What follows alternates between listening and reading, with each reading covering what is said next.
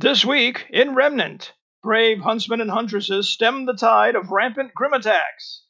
Council election rhetoric takes a dark turn.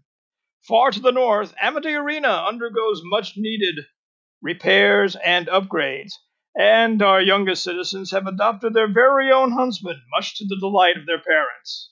All this and more this week in Remnant.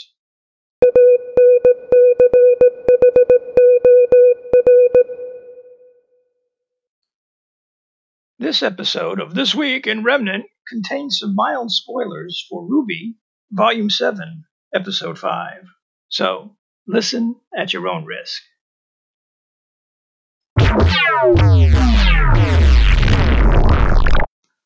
Hey everyone, welcome to This Week in Remnant. Thank you for listening. My name is Joe. I'll be your host. I was going to do an entire review of RWBY Volume 7, Episode 5, but time has gotten away from me. You know, I was out adulting, and there's a lot of that going around these days. What with the holidays and the new year coming up and Christmas and Thanksgiving and all that. So I'm going to do a segment called Possible Nonsense, where I'll talk about what we've seen and what I think is going to happen. And there's going to be two things I'm going to cover here. Number one, I think it's popular consensus is saying pretty much that one of the Aesops is going to be the traitor or a traitor. Right now, the money is on Marrow, and that's a pretty good guess because if you watch the episode, you'll see that Marrow's really the only one they bust on. You know, when they first went on their first mission there, Marrow says, "Oh, I didn't sign up to babysit," and Harriet tells him, "Well, we babysit you all the time." And then when he says, "I have no, I'm all asset," Elm says, "Well, just for your brains." Well, you did ask. So, you know, is it because he's a faunus? Is it something they do all the time? Because remember, Harriet said, you know, "Well, we're not friends. We do the job. I trust them not to kill me or get me killed, and they do the same for me, and that's it. It's the job." So if this is a constant thing, is it because he's a faunus? I can see where that would wear on someone. I mean, look at John. They do the same thing to John or Vomit Boy. But, you know, John knows that, you know, they are his friends, that, you know, they've got his back. They'll break somebody's legs for him. And, you know, if it comes to it, they would die for him. So it's two different dynamics there. So Marrow is in the running, but I also think that Clover might end up being the traitor because with his interaction with Robin Hill in the middle of nowhere in the tundra there, when he told her good luck in the election, that sounded, you know, oddly sincere, you know, and leading up to that also, when she's trying to get the information out of him, you can see that he really is having some kind of difficulty keeping this a secret because maybe his heart is with the people of Mantle. And he's thinking that, you know, they really need these supplies, but, you know, what are we doing?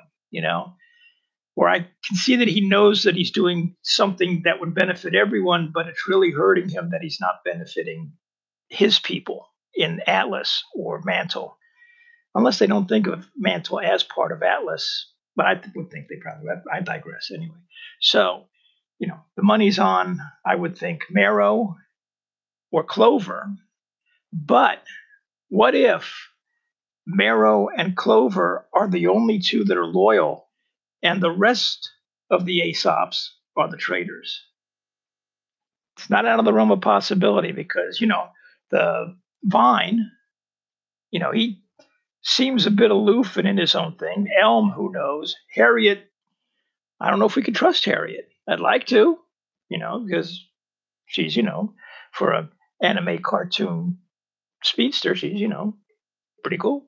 So that's my take on that. I'm, you know, wondering if they're going to end up having, you know, or the Aesops as a whole could be working on it. That could it be robots? Who knows?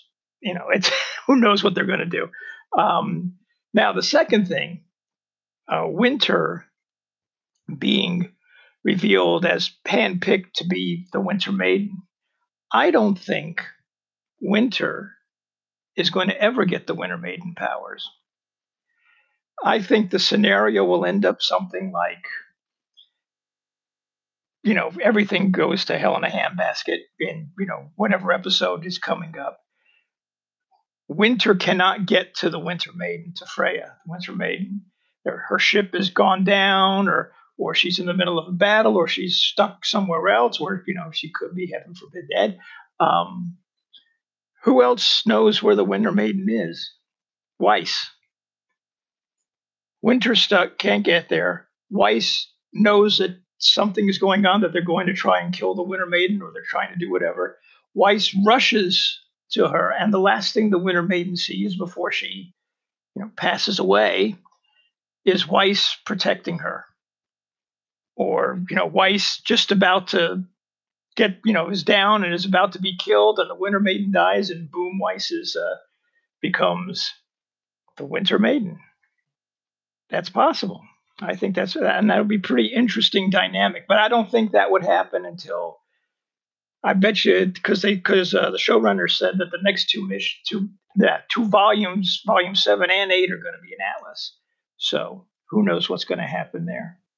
So also, I really want to see what happens with the Thirsty Moms, because, Thirsty Moms choose Jon. So, but those are my thoughts. I want to put something out there just so, in case I'm proved right, that I can, give you a good old I told you so. So, hopefully that'll be cool to see. And hopefully none of our favorites die. But, I'm getting real volume 3 vibes from this. We're volume 3, where episodes 1 through 6 were all happy, smiley, fun face, and episodes 7 through 12 were, no, what the hell are you doing face.